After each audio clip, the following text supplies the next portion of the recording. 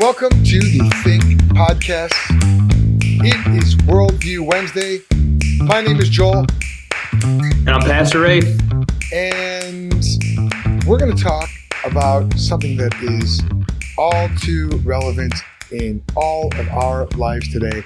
We are talking about cancel culture. What is cancel culture? Cancel culture refers to the popular practice of withdrawing support for canceling public figures and companies after they've done something or said something that's considered objectionable or offensive. Cancel culture is generally discussed. Can you hear my daughter coming into the room right now? Wait a minute. You're muted. There we Am I go. muted? Okay. I said it's adorable. She is. After they've done something considered objectionable or offensive, cancel culture is generally discussed as being performed on social media in the form of group shaming. How do we as Christians navigate this age of cancel culture? How do we know when to be quiet, when to speak out, and when to engage in a Christ-like way? By the way, that definition was from dictionary.com. If you don't like that definition, take it up with them. Don't cancel me, though. Nowadays, using your social media accounts to say something that others don't like can get you canceled. Your accounts can get suspended. You can get shut down. You can lose endorsements, even employment. Or, in extreme cases, you can receive death threats and an angry mob outside of your place of residence. Now, this doesn't happen to a majority of users, but the fact that it happens at all can have a chilling effect on public discourse. So, now, what does that mean? Speaking out has become more dangerous than ever. So, Christians, how do we handle this? We're called to seek to live quiet and peaceable lives. Does that mean we just shut up, never speak out? Pastor Rafe and I are going to get to the bottom of this. Rafe, it's my longest intro ever. Help me out. I'm going to drink some coffee. Talk to us about cancel culture and what do we need to be thinking about here? Well, I think that was a great definition. By the way, how does my mic sound? Decent? It sounds okay. You sound like a little bit like you're in a tin can. A little bit. Well, you know what I learned? I learned don't shove all your audio video equipment in your backpack because you break your camera and your microphone on the same day. It's wonderful. So if I'm a little tinny, it's not because it's just because I'm foolish. That's why. Dude, you know something? I brought my equipment with me on the road. So, last time we recorded, I was on the road, and I can't find some of my equipment. So my camera's not even right now. It's a mess. So I hear this is going to be a subpar episode, but the content is good. The content is good. Well, when I'm thinking about cancel culture, my mind goes to a few places. And I made a joke this morning with a buddy of mine. We were just talking about cancel culture in general. And I said, at least we're in a culture today that when you get canceled, you don't get put on a stake or burned alive because they disagreed with you. And so I think in some sense, when we talk about cancel culture, this is not a totally recent phenomenon. I think in some ways it's a recent phenomenon because we have enjoyed the benefit of freedom of speech to a large degree for so long as a culture. And that really is something that is new-ish in the world. All right, that's not something that you could always do. You couldn't always say whatever you wanted to, whenever you wanted to. You couldn't disagree with the king. You couldn't, for centuries, these are things you couldn't do. And when you did try to disagree with someone or have your own opinion, when you got canceled, you got killed. And so I'm grateful. That's not the case, that we're not resorting back to then. We are still in some sense of normalcy in the world, and there's still an ability to have some kind of discourse here. However, we're watching a very real thing take place in our culture. And I think Christians need to be equipped for this. I feel like, Joel, you and I think even with something like this show, where we're regularly talking about kind of cultural issues, I think that there's a fear, and even just in our ministries, your ministry as a whole, doing apologetics work, my ministry as a pastor, equipping Christians to live biblical lives, we're regularly on that edge of what people see as acceptable, what outside of the church, what people largely outside of the church, though sometimes it's within the church as well. Yeah, right. I was going to say, sometimes it is within the church, but you're right. It is. But that's par for the course, right? I think that's the role of being a pastor, being a leader within the church, is you're going to say uncomfortable things. And you stand on the word of God. You say it as it is. You say it as clearly as you can, as compassionately as you can. And you leave the rest to God. He's the one who changes hearts. He's the one who does stuff and makes the Spirit move as it's going to move. But I will say, I have experienced in my own heart an increasing pressure to not say things as clearly as I would have or I desire to. And the reason I feel that pressure, sometimes it's probably brought on myself, is I want to be gentle with people. But the other reason I feel it is because we have become such a divided culture on pretty much every topic. I mean, you just go through it. It's just kind of tearing at the seams. We all take sides. And as those seams get torn apart, what happens is if you are firmly taking one of these sides, you open yourself up to complete abuse by the other side. And no one likes doing that. We're human beings. You know, at the end of the day, you take the strongest person out there. No one likes being beat up on by everybody. And so there's a challenge. And we as Christians have to figure out how to have a strong voice, how to live pastorally, winsomely, but also clear in fighting for the kingdom of God. Well, yeah. And the fact that nobody wants to be beat up on is why cancel culture is so popular. Well, let's start here. Is cancel culture even a thing? Because what I'm hearing a lot of in the last few days, last couple of weeks, is it's something akin to this. Tell me if you've heard something like this. Cancel culture is not even a thing. And if you dare call it a thing, we're going to cancel you. Am I way off on that, Rafe? Well, you're revealing the classic problem of inconsistency within the secular worldview.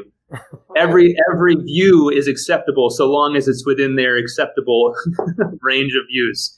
You can say whatever you want to say so long as it's not what they don't want you to say. And that's the hypocrisy and the inconsistency of the modern secular worldview. And it's pretty much on every morning newspaper you could ever read. Yeah, it's a little bit like I've heard this quote. It says, what does this say? You Christians, it's like, you Christians think you're going to be persecuted. Well, what did you say? You Christians are idiots for thinking you're going to be persecuted. And when it does happen to you, you're going to deserve it, or something like that. You know, okay, all right.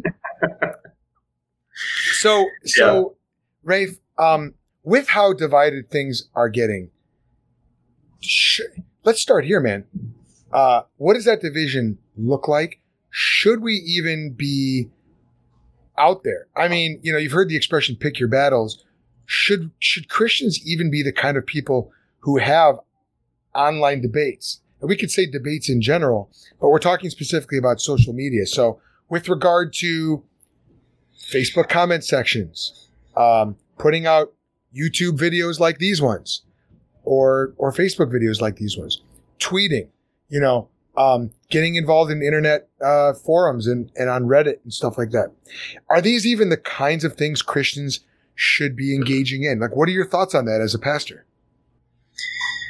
Well, I think of a number of things. I preached a sermon this last Sunday, which I think maybe we can allow to serve as a bit of a foundation for us in this conversation. I preached a message on Sunday on Jesus' Sermon on the Mount. In Matthew chapter 5, you know, he gives the Beatitudes, and then he says, I've come to fulfill the law. And then he goes into these 6 examples of what it means to live out the fullness of the law. And 2 of the examples are what I call 2 separate doctrines of the Christian faith. One is Christian non-retaliation. And then the second one is enemy love, loving your enemies. And the examples he gives under Christian non-retaliation are really uncomfortable.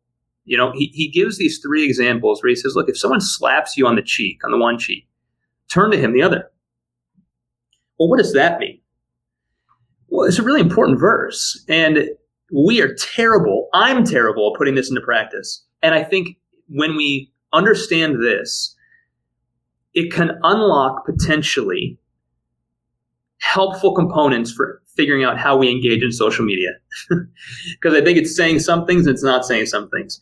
When Jesus says, if someone slaps you on the cheek, turn to him then the other. What's a slap on the cheek? Well, it's not a punch in the gut. He's not talking about someone who comes up to beat you up. He's talking about a slap on the cheek in that day would have been a public way of trying to disgrace you and show that you are the weaker person. So it's a way to try to gain one-upsmanship over somebody else by trying to prove that you, the individual, are the stronger man. So if I wasn't a Christian and someone came up and slapped me on the cheek, and frankly, I can go back to old days before I was a Christian or when I was a brand new Christian. I can think of very specific examples where when someone did something like that to me, I did it right back. And in fact, I pushed harder, right? Like, you're not stronger than me. I'm stronger than you. And that's typically the way the world operates. If it's not a physical slap, there's many ways in our modern day you can slap somebody and try to say, I'm better than you. Look at me. I won. You're not as good as me. And Jesus says, whoa. Undermine the situation. Turn the other cheek. It would be better to let them think they're the stronger person than for you to just go at it and try to prove your own strength. And the reason is because the Christian's not trying to prove their own strength. The Christian is never interested in showing that they're a better person, in showing that they have value that the other person doesn't. The Christian is never trying to prop themselves up. They're always trying to point to Jesus. And right there, I think, is a key underlying principle for us as Christians. When we engage in important conversation, in debate, in political conversation, in cultural conversation, in family conversation, you name it, and there's disagreement, who are you trying to defend? This is the heart here. Are you trying to defend yourself and show that you're the better, the smarter, the more well-read, the one who can come back to every argument? Or are you engaging in a godly way to showcase the glory of Jesus Christ? Those two things are very different. You can actually say the same words and stand on two different foundations, and one of them can be wrong and one of them can be right. So you're talking about the heart. It is a matter of the heart. And as I was thinking about, this topic, I was thinking about there's really three different components at play. There's the one is, I think what you just mentioned, our own heart in this. We don't have anything to prove. This isn't about us. So there's the heart. There's our engagement with, let's call him our discussion partner. Sometimes that's even being a little generous. It's not much of a discussion. And then there is the foundation that we are standing on. And what I want to make a distinction of here is we can be very humble about ourselves and yet be very bold and very, very assured in our foundation. For example, I know I'm not the best debater in the world. I don't have the greatest arguments. I know I'm not the world's greatest scholar. I'm not even a scholar. I'm, you lied to me. You told me you were all those things. Oh, well, I suckered you in, man. I'm a good convincer. No, this is the thing. Like, I can be very humble about myself, and yet I can still debate with atheists, as I've had a few debates now. Why? Because it's not because of me, because I have to prove myself, but it's because I'm that confident in my foundation of God's word. And so as I'm thinking, let's talk about that. On our standing on our foundation, Galatians 5:1 says, "For freedom Christ has set us free. Stand firm, therefore, and do not submit again to a yoke of slavery." Standing firm can be done at the same time that we're turning the other cheek. As a matter of fact, turning the other cheek is an action of standing firm. It's the person the person who has no strong foundation, and it's all method, no principle. That's the person who's got to slap back. The person who can stand strongly on his principles doesn't need to slap back. It's like, bam, I get slapped on the one cheek and I can just turn and go, right. like I'm not even fazed by that. I'm 100% based by what you just did because I'm based on the Lord Jesus Christ and on his word. So you didn't upset me. You didn't knock me off my foundation in any way. 1 Corinthians 16:13 says, "Be watchful." So we're looking for threats. Stand firm in the faith. Act like men. It's a good verse. You know a thing or two about that verse lately. I might know a thing or two about that verse. I'm in week 8 of our men's ministry right now. Yeah, bro. It's a controversial verse. Why is that? Why is that quick sidebar? Why is that? Oh, well, the word itself, act like men. It's a phrase where there's kind of two sides on what it means. Is he speaking to men, saying, here's a stereotype of what manliness looks like. You know it already because everyone knows the qualities that are important for a man. So be like that. Or is it a call to the whole church, men and women, to exemplify historic masculine qualities? It's a really fascinating verse. Either way, no matter which position you take on that, sorry, sidebar here, no matter what position you take on it, he is appealing to historic, stereotypical masculine qualities. And it's coming right in a passage of stand firm, be strong, be of courage. It's these kind of have a bold conviction, have a stance, carry yourself as a man, engage in a godly, biblical, manly way. And he's applying it towards the church and telling him. So I love that verse. So when people get outraged at that, Rafe, we can call their bluff, and I'm going to tell you why. This goes right into cancel culture.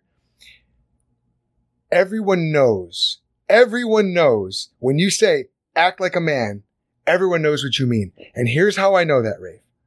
With all the confusion that's out there right now. Right now on Twitter, as I live and breathe, right now, there is a trending hashtag. And I don't even necessarily want to say it, but it's talking about Tammy Duckworth, who's an Illinois politician. And it's in reference to President Trump. And it's saying, the hashtag is, she has more than you. And it's talking about the male anatomy. And it's saying this woman, now listen, Rafe, this is not a hashtag, I don't think, that was started by Christians. It was started by the world, and the world knows exactly what it means. It's saying that she's got boldness. It's saying that she's got intestinal fortitude. She's got guts. She's got strength. Now look, do women have those things? Of course. As a matter of fact, they're saying Tammy Duckworth has those things. Right. But when you want to describe those things, you say, you make a reference to male anatomy. Why? Same reason Paul did here, because there are certain timeless attributes about manliness. Now, here's the thing about cancel culture. What we just said, what we just unpacked there a little bit, that flies in the face of cancel culture. Right. Because cancel culture does not listen to arguments. It's quarrelsome. Well, and you're hitting on something really important right there. Go ahead. If we take everything personally, if every conversation on logic and someone challenging our own logic is taken as a personal attack on us, which is what's happening right now, then there is no conversation to be had.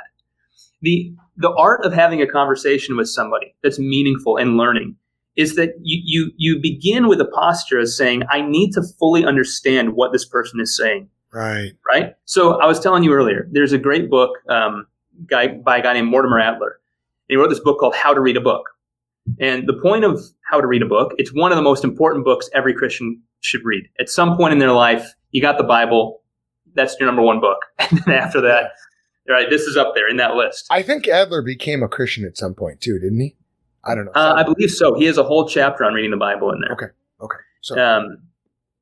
So what Mortimer Adler argues, he says, look, the way we read books right now is that we scan them, assume we know pretty much what he's saying, and then we bring our quick, pithy opinion to bear on the conversation. He goes, that's fundamentally false. You have to get into the mind of the writer. You have to look at their argumentation, and you have to make a fair, critical evaluation. Did they defend their position? Did they actually have logic? Were they missing pieces of logic that should have been part of their conversation? What was the terminology? Did they define their terminology, and were they clear, or did they make an argument of arbitrariness? Now, why is that important? When we engage, Joel, when you do debates, when I engage in conversations with non-believers and I do evangelism work, what we're doing is we're having a conversation, and a lot of the time it's on logic. Certainly, I mean, faith and all of that, that's all part of logic, but a lot of times we're debating actual logical conversations, and we're engaging. And what I want to try to do is I want to hear them all the way through. Show me your side. I want to understand your side. And then I want to kind of break it apart and say, okay, have you thought about this? Have you thought about this? It seems like you haven't fully thought through this, have you? And what happens is we can have a meaningful conversation. If every time I try to show that person that there's a flaw in their argumentation and they haven't thought through all the variables yet fully, they take it as a personal attack on their character, which happens. The conversation's over. It's completely over. They've canceled me out at that point. Yeah. And the devastating part of that is we both could have learned so much from each other.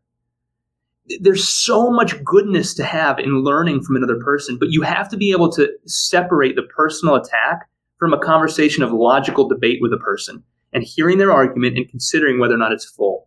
And so I think cancel culture, the problem is, one of them is that we wrap up a personal emotional attack when we don't like when someone disagrees with us with something.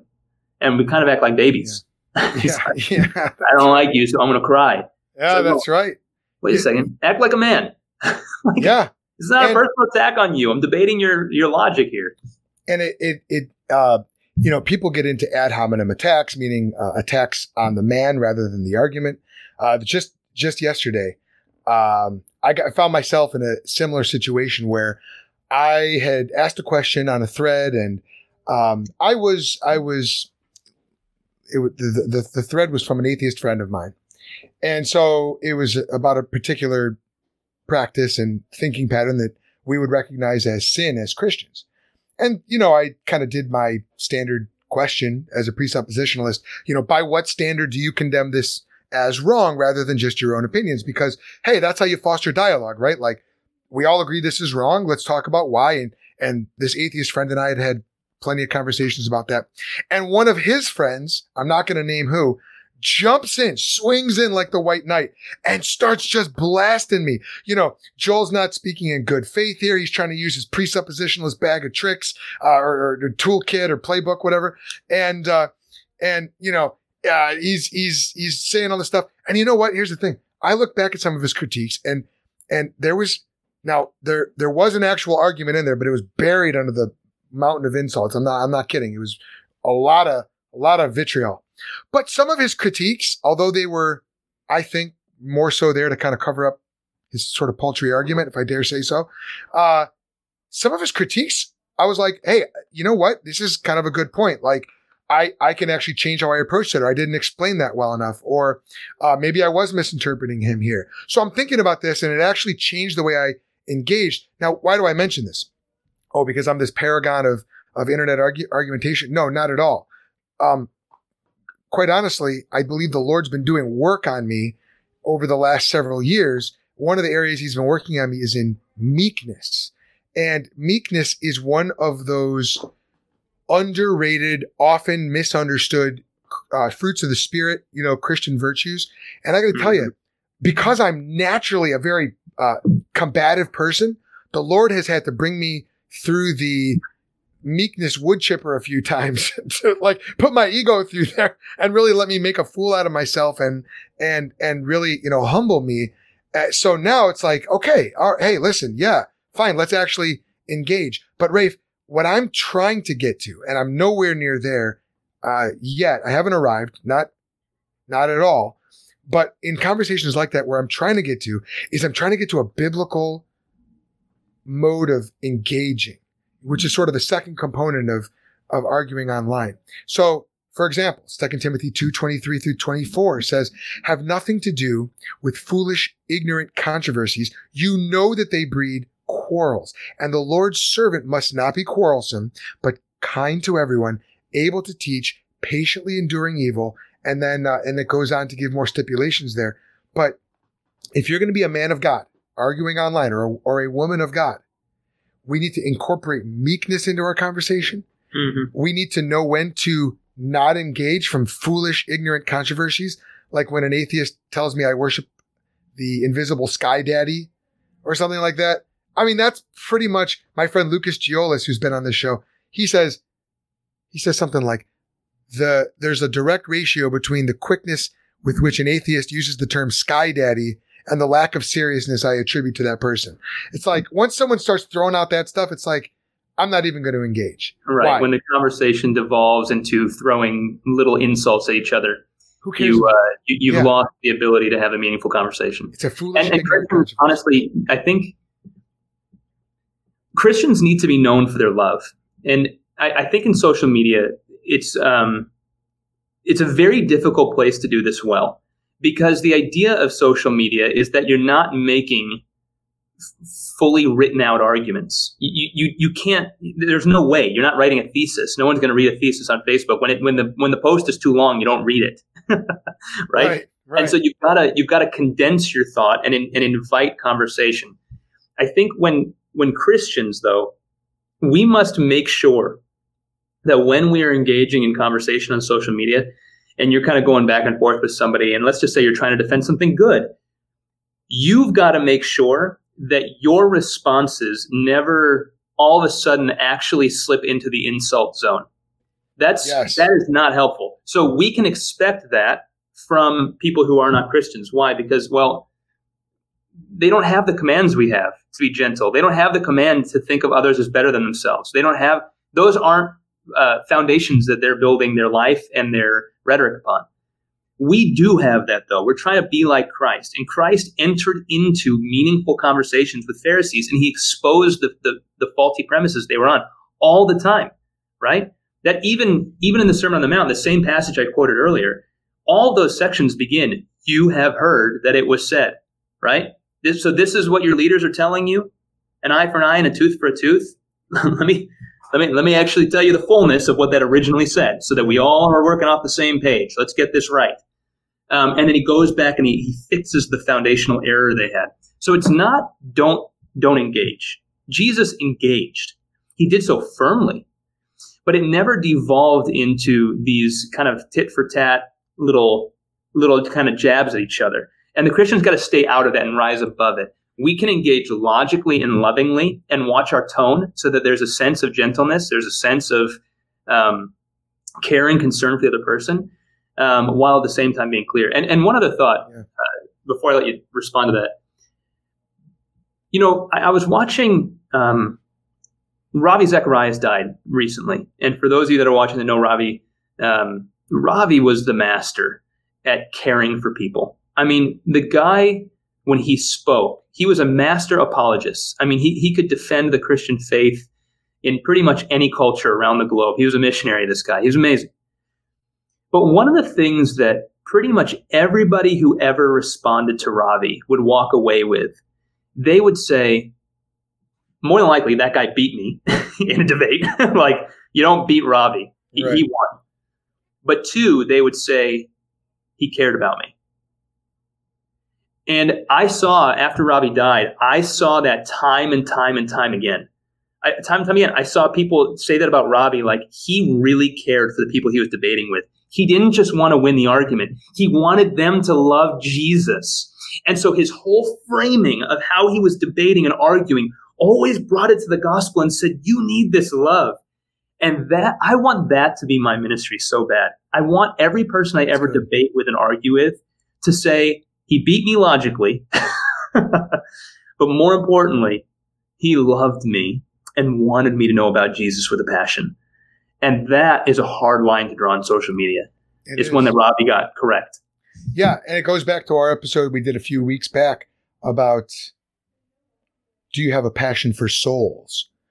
We can't lose sight of the fact that at some point in the future, ourselves and our discussion partners are going to be heading into eternity. And we want them to be on the same side of the King in judgment as we are. Right. Because if they reject Christ, they're going to go on the other side. When the Messiah sorts the sheep from the goats, his people from those who are not his people. Right. And far be it from us to put any stumbling blocks in their way. Now, the gospel itself is a stumbling block. It's an offensive message. And this is why we as Christians are concerned about cancel culture, because the gospel is foolishness to the world, to those that are perishing. It's the stench of death. It sounds and smells and feels like a message of death, because that is exactly what is required. If you're going to repent, you're going to come to Jesus in faith, the old you has got to die. Now, we can, as Christians, knowing that, there's a metaphor I love about the Christian life and Christian interaction. And it goes like this. You can't offend a corpse. You cannot offend a corpse. So if you and I have died to our old ways and our pride is being crucified and has been crucified and our self-centeredness and our need to one up somebody else, if that's all been crucified with Christ, then to the world, we're a corpse and they can't offend us. Now, you want to talk about being based? I've heard it say you can't kill a dead guy. I like your version better, I think. Oh, that's good. I like that. Well, now what are you going to do? There's a flip side to it as well. There's a flip side to it. According to the Bible, Satan has blinded, or, well, let's say this, because there's some debate over who the passage is talking about it, as to who has blinded the people of this world. And I'm talking about the people who are not Christians. Is it God? Is it Satan? Either way, they're blind. Now, how offended would you be if a blind person stepped on your toes? I mean, like, what are you going to say? Watch where you're going? I mean, what are you going to say? You don't get offended by that. You understand. You say, no problem, sir. No problem, man. Here, let me help you. Let me guide you. I can see. Right. Let me out of love. Let me guide you here. Now, according to the Bible, our discussion partners who are not Christians are blind. And that's not an insult. We're not saying that they're stupid idiots or anything like that. A lot of them are smarter than we are, definitely smarter than me. That's not the point. The point is they're blind. They can't see Christ. And if all the treasures of wisdom and knowledge are hidden in Christ, then they can't see much of anything at all. And it's up to us to guide them with biblical truth. That's where it comes back to our biblical foundation. We stand on our biblical foundation. We engage with them, not in a quarrelsome way, but in a loving way and in a biblical way. And this is, now, you take a passage that says, like, we demolish arguments and every lofty thing that stands against Christ. You take a passage like that, which is an awesome, ideologically violent passage. I love that. Not physically violent. All right. but ideologically violent. Yep. And you take a passage like that, but then you read it in the context of what it means to be a Christian and to stand with Christ. And you say, oh. It's not that I'm out there demolishing people. It's more like this person is trapped in a vehicle and they've been in a bad car accident and the doors are fused shut. The car is crumpled shut and they've got to get out. And I've got the jaws of life now. You know the jaws of life? You know what I'm talking, that big machine? Yeah. You come and it pulls the car open. And what are you doing? Well, you're demolishing the car to free the person. Right. Because you care about the person. You're not sending the car down to the pound to get flattened and turned into a cube with them still in it. That would be the worst thing. You want to free the person. And so the only way we can do that is to find out where they're at, ask those questions, treat them with dignity and love and a biblical sense of charity and meekness. Mm-hmm. So, I don't know what your thoughts are on that, if you like that analogy or not. No, I think it complemented what I was saying before. Well, and here's the thing. The conversation is, how do we do this on social media? And I'm going to say it again. It's an incredibly difficult place to do it. The venue does not allow well for meaningful dialogue on this. However, for a long time, I've tried to, I don't want to say stay off of social media, but in a way, I think for a number of years, I considered it very, very tertiary, not even secondary. I think I considered it a tertiary place. Right now, it is a place where meaningful conversation and dialogue are happening. It's a place where people are learning. It is a place where people are gathering, not physically, obviously, but they're spending their time and engaging in conversation, and where there is a plethora of teachers. There are teachers of every vain philosophy you could ever imagine who have dominated the social media space.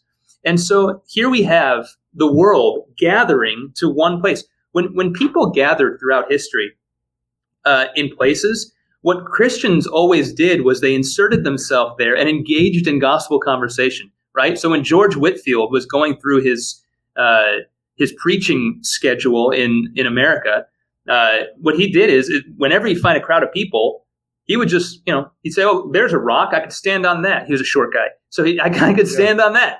And he'd stand on there, and he'd call everyone, he'd start talking the gospel. You'd look for where people were gathered. When D.L. Moody was in Chicago in the early 1900s, He would be downtown. He'd see a crowd gathering for something. He looked across the aisle. He said, oh, look, there's an auditorium. We could rent that and share the gospel. He'd rent that. And Jesus, right? Jesus tended to meet people at gathering spaces. You know, when he's sitting on the boat on the Sea of Galilee, there was a gathering space where people had come to gather and listen. And he was there speaking. I think that there is something about recognizing that social media has become a place where people are gathering and having conversation. And because of that, I don't think it's helpful for Christians to run away from it. That would be kind of the equivalent of running away from a crowd downtown or running away from a crowd somewhere else where God might call you to be. It's there, and it's not going anywhere. And it's where a conversation's taking place.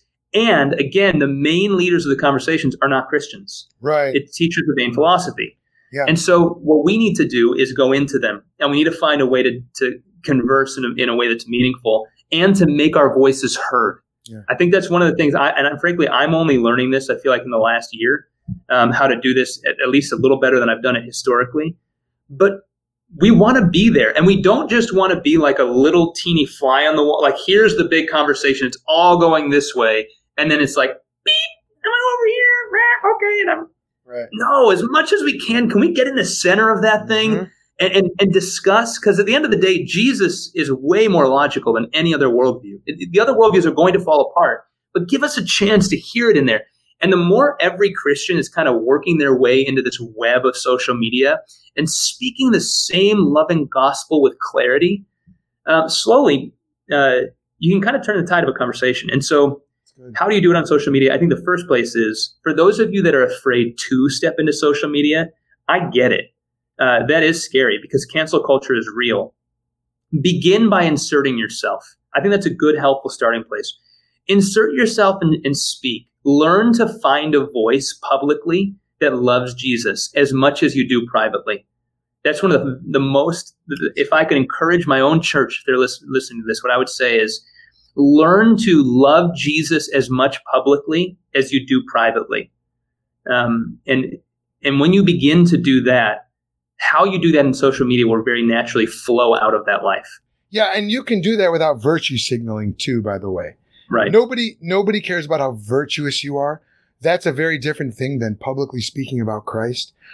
There's a vast difference between the Pharisees who walked around giving to the poor and sounding the trumpet with their robes on and being greeted in the marketplace and every street corner. There's a difference between that and the Apostle Paul, the former Pharisee, openly speaking about Christ in the synagogues. Because for Paul, the attention was all on Jesus. For the Pharisees, it was all about themselves. We are not here to promote our own virtue. We don't have any. The only virtue we have is imputed to us through Christ, and it's been given to us by God. And you know, dude, something occurred to me while you were talking. And that's this. So social media is the place, I like how you said that, where the conversations are happening nowadays. And I'm thinking back through history. This is my bachelor in history coming out here a little bit. Where did they used to have conversations in the old days? Okay. They had them at the city gates. And you go back to like ancient times. They were at the city gates. But eventually those conversations moved to the center of the city, to the hill or the square in the middle of the city, the agora, the marketplace. But think about ancient Athens. The Apostle Paul is going from synagogue to synagogue and speaking in the marketplace, and the pagan philosophers bring him to the Areopagus, Mars Hill, and there they give him the platform and they ask him to speak. Well, guess what, dude? That space was controlled by pagans, by non-believers. Now, think about social media. We talk about cancel culture. We talk about getting your account suspended. We talk about getting your account deleted. Who controls Facebook, Twitter? It ain't Christians, man. And I don't know much about Parler. I think Dan Bongino's got something to do with Parler. Okay. But like for the most part, people aren't really, but you don't hear both sides on Parler. If you want both sides, you got to go to Facebook or Twitter or some of these other platforms, but they are controlled by non-Christians, by the non-Christian thought leaders and thought arbiters of our day, the gatekeepers of our day. Remember the discussion used to take place at the old city gates? We have gatekeepers today. So we are in the situation of Paul and these ancient Christians where we're almost at the mercy of the people who control the venue. And we're just trying to get the message out as much as we can until they cancel us, shut us down. God forbid they start arresting us, putting us in jail, all that. Look, Paul dealt with all that stuff too. It's not new. Like Ecclesiastes says, there's nothing new under the sun. So, but we're not, it's not an Areopagus. It is different. So we've got to adapt our methods, but it's still, there's nothing totally unique about the situation we find ourselves in, which means we can go back to scripture, see how they did it then, and gain wisdom from that. So I just throwing that out there. Well, I knew you wouldn't be able to get through a podcast without mentioning Acts 17. I mean, right. Of course. It's our favorite passage. No, it's good. And I go back to, I'm seeing some of these comments come in and my heart just hurts thinking about this, of how real the cancel culture is and how dangerous it can be. We're having the reason we're having this conversation is because the stakes are raised. We're in the middle right now. We're watching, I want to be careful in using the word revolution, but a revolution of sorts. It's a revolutionary rhetoric, at least. And what's taking place is it's kind of pick sides. And if you're not on the side that the world wants you to be on and using the same language that the world wants you to use, then you have permission to be hated, basically. And obviously, that's not the Christian. The Christian doesn't hate anybody. The Christian loves people who disagree with them. Pray for our enemies. Pray for those who persecute you. Love your enemies. And so this is kind of par for the course for Christians. I had someone ask me a while ago, they were saying, hey, I got someone in my office, my boss wants me to sign this document. I don't remember what the issue was. It was a controversial issue. It was either over, LGBT plus stuff, or it was something else. And the boss wanted the employees to all sign this document of affirming everything on the document. And largely, everything on the document was good. Like, there was nothing, for the most part, it looked good, except for like 2 or 3 sentences where, with their biblical worldview and their Christian convictions, they said, I can't sign this. And they were asking, what do I do? Because if I don't, they're basically putting everyone's name up on a wall of who signed it and who hasn't. Right? Unreal. It's unreal. But this is the reality. And what I said, I was talking to a group about this, about how do we navigate these moments. They said, do I just sign it for the sake of, get through the moment and don't lose face? And I said, you can't sign something that you don't believe in. And I want you to know that around the world for the last 2,000 years, Christians have had to make these decisions and much, much worse. Our Christian brothers and sisters are not dealing with cancel culture by having people defriend them on Facebook. Our Christian brothers and sisters are dealing with cancel culture by being truly, truly persecuted. They lose their jobs. They lose their families. They lose because they say, no, I don't agree with that. I choose to love Jesus. I choose to worship Christ, and I'm going to do it this way. And so what I oftentimes say when people are getting in these really hard spots where they're like, man, how do I do this? This just seems hard, is I say, scriptures tell us to rejoice in these situations. Rejoice when you get the joy of being persecuted the way Christ was, right? Like, these are moments to actually say, wait a second, this could be a sign that you're doing something right. It could be a sign that you're doing something terribly wrong at the same time. If you're being a jerk and then you're getting persecuted for being a jerk, there you go. I mean, Proverbs has a lot to say about that as well. Mm-hmm. But if you're getting persecuted because you're standing on the word of God and you're filled by the Spirit and you've done all you can to love people and you're being clear and you're getting persecution like that, there's something inside the Christian that, while lamenting how hard it is, rejoices in Christ and rejoices in the reality that they're getting to participate in the suffering of the saints. And I do believe before it gets better, it's going to get a lot worse. I think guys like us, I think any Christian that's going to be clear and try to speak up, there will be a whole lot more, whatever happens with cancel culture, however far that expands. I think it'll get harder before it gets better, but we can rejoice, and we should, and train ourselves to rejoice. Yeah. I got to tell you, man, I stopped making predictions like that because I just don't know. I just don't know. Right. I'll tell you, in 2016, the Chicago Cubs won the World Series and Donald Trump got elected as president. It's like, ever since 2016, I feel like all bets are off, man. Back to the Future called it. I mean, they knew it. They knew it a long time ago. Because he's Biff Tannen? Well, the Cubs won the series and Biff became the president. That's right. That's right. I think they were a year off. That's right. Well, so let's take a couple of comments here. Not too many questions today, but a lot of helpful comments. And you know, we've got if there was some kind of like a participation badge or something, Donna Flentke would win because I think she's winning for most comments right now. Here's what she says. Well, I deleted my friends list in January and only use social media now for groups and pages. I feel it's been unfruitful to interact over social media in general. I'm trying to focus on real life interactions more. IDK, I don't know. You know, I got to tell you, Rafe, I don't know if you've done this, but I just pause to say, I finally know what IDK means. I thought it was an L. I didn't realize. You didn't know what IDK meant? Now I know. Didn't you grow up in the 2000s, man? Social. Did you use AOL Instant Messenger? Of course. IDK, LOL, BRB. I didn't know IDK. That was the one I didn't know, I guess. They didn't have that out in Hinsdale. There you go.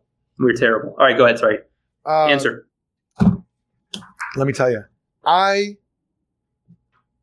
you want to talk about cancel culture. I don't try to ruin people's lives. I have had people do something similar to me, but I don't do that to others. Why? Not because I'm so virtuous. I just don't think it's biblical. I don't think it's right. But I have had people try to cancel me.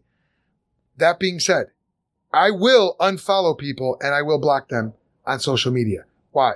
Because Jesus says, do not throw your pearls before swine. The Bible also says, a wise man sees trouble coming and prepares for it, but a fool keeps going and is punished. So if someone's coming at me, and it starts to get to the point where it's more than just talk, it's more than just words, and they're actually trying to contact people who can, when they're actually trying to get into real life stuff, I'll just say that. I'm trying not to give too many details. Yeah. That's when it's time to protect myself. Right. And that's when it's time to protect my family. And so I don't think there's anything wrong with unfriending, defriending. That's different than deplatforming and canceling. That's right. Just, and we got to be careful we don't create an echo chamber for ourselves. But we've got to protect ourselves, and we've got to protect our time too, man. Good grief. If I got pulled into every internet debate that somebody tried to pull me into, that'd be a full-time job for me, you know? Right. And one thing I got to give my atheist interlocutor from the other day that I just mentioned earlier, I got to give him credit. He made his point and he bowed out of the conversation. He said, I don't need to score any more I don't need to score any internet debate points or something like that. Now, to me, it kind of felt like, well, yeah, that's because, you can't defend what you're saying. But the fact of the matter is he moved on with his life. I don't know what he went and did. And that's just kind of the point. He left, he moved on with his life. And as Christians, I think there's a lot of wisdom there. Jesus knew when to move on from one town to the next. We do not need to get embroiled in endless debates. That is when it turns into quarreling and giving to dogs what is holy, throwing our pearls before swine. And here's the thing. Those aren't like, we're not saying that people are beasts or animals or subhuman. What we're saying is, in the same way that a pig who for the Jewish people was an unclean animal, in the same way that they wouldn't know what to do if you tossed them pearls. They trample it. They just don't know what to do with it. In the same way, there's such a thing as getting into an argument with a person who just doesn't want to understand, doesn't want to hear you, doesn't want to hear your side, it doesn't want to meaningfully engage. And it's the same thing. So you just say, you know what? God bless you. Peace. Goodbye. And you move on. And I think that's fine. What do you think? Well, the only thing I'd add to that is way to go on prioritizing real life conversations. Yes. Prioritize real life people. Be in real relationships. Social media should not be your sole platform to make your point heard. I think that ends up being more about you. It should be a meaningful place for you to engage, but God's put you in real conversations and real people, and so do that. And there might be a time. If social media is not the be all end all, I think the Lord can bring conviction. If the Holy Spirit's moving in anybody's life saying, hey, look, you had these experiences. This is what's happening in your life right now. You need to disengage from social media. Listen to God. Do what the Holy Spirit tells you to do. You know your shepherd's voice. And when he's telling you to do something, you should be obedient. And so I think that there's a healthiness to being able to know when to let go, when to jump off and all that, and always prioritize real life conversations. That's far better. Amen, bro. And at the end of the day, social media, in-person conversations, look, the point of it all, if you're a Christian, is to get the good news about Jesus Christ out. That Jesus Christ is God in the flesh. He lived the perfect life. He died for sinners like us, was buried, rose according to the scriptures. He appeared to many people, ascended back to heaven. He now reigns from heaven, and he's coming again. And although the wages of our sin is death, the free gift of God is eternal life through Christ Jesus, our Lord. And if you trust in him, no one can cancel you. Whoever believes in him will never be canceled from God's kingdom, but will have eternal life. And that's the updated 2020 version. It's good. And listen, man, that's what it's all about. It's about the gospel. I know that's why you go out and preach in the loop. That's why we're going to hit up the abortion clinics together. Yep. It's about the gospel. It's about saving souls. Yeah. No, it's a good word. And I think the only thing I would add to that, Joel, that's just helpful to remember, and you said this earlier, I think we both said at some point in this show today, when you're in an authentic relationship with Christ, and when you're really waking up in the morning, you're in the Word, you're spending time in prayer with him, he is leading you, you know you have the Holy Spirit within you that's leading you, you're learning how to listen to his voice, he will direct you where to engage and not to engage. He will be clear with that. He will open doors and close doors. He will make your computer break if he needs to do that, right? This is the way he is. But the most important piece for every Christian watching, your first move should not be, how do I do this better in social media? How do I do this better here? Strategizing. Your first move should be, I want to know and love Jesus better. I want to know his word. I want his word to dwell in my heart richly. Right. I want to know it so much that I see the world through it. And then as you begin to engage, those things, they all naturally flow out of you. I think something I've seen, and I can say I've seen in my own heart at times as well. I think this is one of the things that happens in ministry, and this happens in every Christian in some degree. We always have to be on guard about it. Is sometimes you see people that are doing things, especially in the world of social media, you see how God's using them, and you say, man, I want to do it like that. I want to be able to talk to people that way. I want to be able to be quick-witted on my responses that way. I want to be able to tweet thoughts like such and such. Mm-hmm. And the reality is that they're such and such, and you're you. And God's made you, and you is a really good thing if you're a Christian. The Lord has you, and he's wired you. He's given you a personality. He's given you a mind. He's given you experiences. He's given you the fruit of the Spirit. And what God wants to do with you is that you are in such intimate relationship with him that so much fruit comes out of your unique wiring.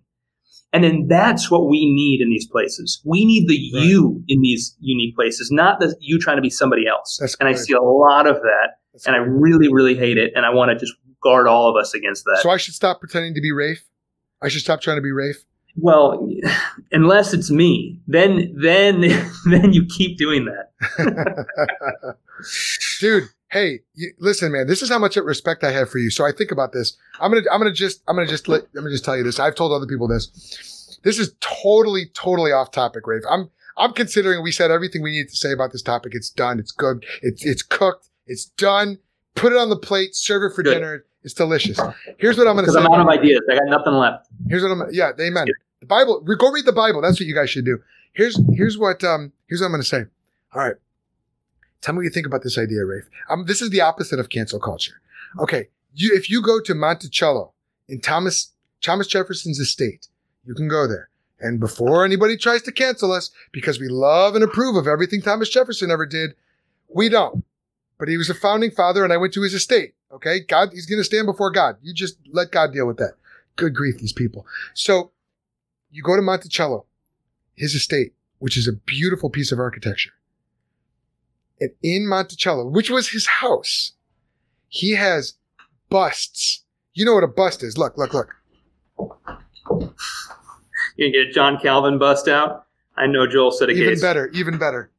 Hold on. What's better? Charles Spurgeon. Oh, okay. There you go. My Charles Spurgeon bust, which I got. What's funny is I was just on that website that sells those the other day, and I was thinking I want to pick up a couple of these things. Missionalwear.com. They're not even a sponsor. Missionalwear, if you watch this, we're looking for sponsorships. Hit us up. If you get a bust, so Thomas Jefferson had busts of George Washington, Ben Franklin, these guys. Now you only get a bust. You get a bust for someone you greatly respect and admire. Thomas Jefferson had busts in his house of his friends. Think about that. Like, he was contemporary with George Washington. You know what I'm saying? Like, they worked together. Yeah. They were like co-workers. Yeah. And he had busts of them in his house. That is just such a baller thing. I just think that's awesome. So here's what I'm going to do. I'm going to get me a bust of Rafe Chenery. I'm going to put it on my shelf. How sweet would a bust of Rafe Chenery be? And people could come in the office and see a bronze or alabaster. That's hands down the creepiest thing you said to me, Joel.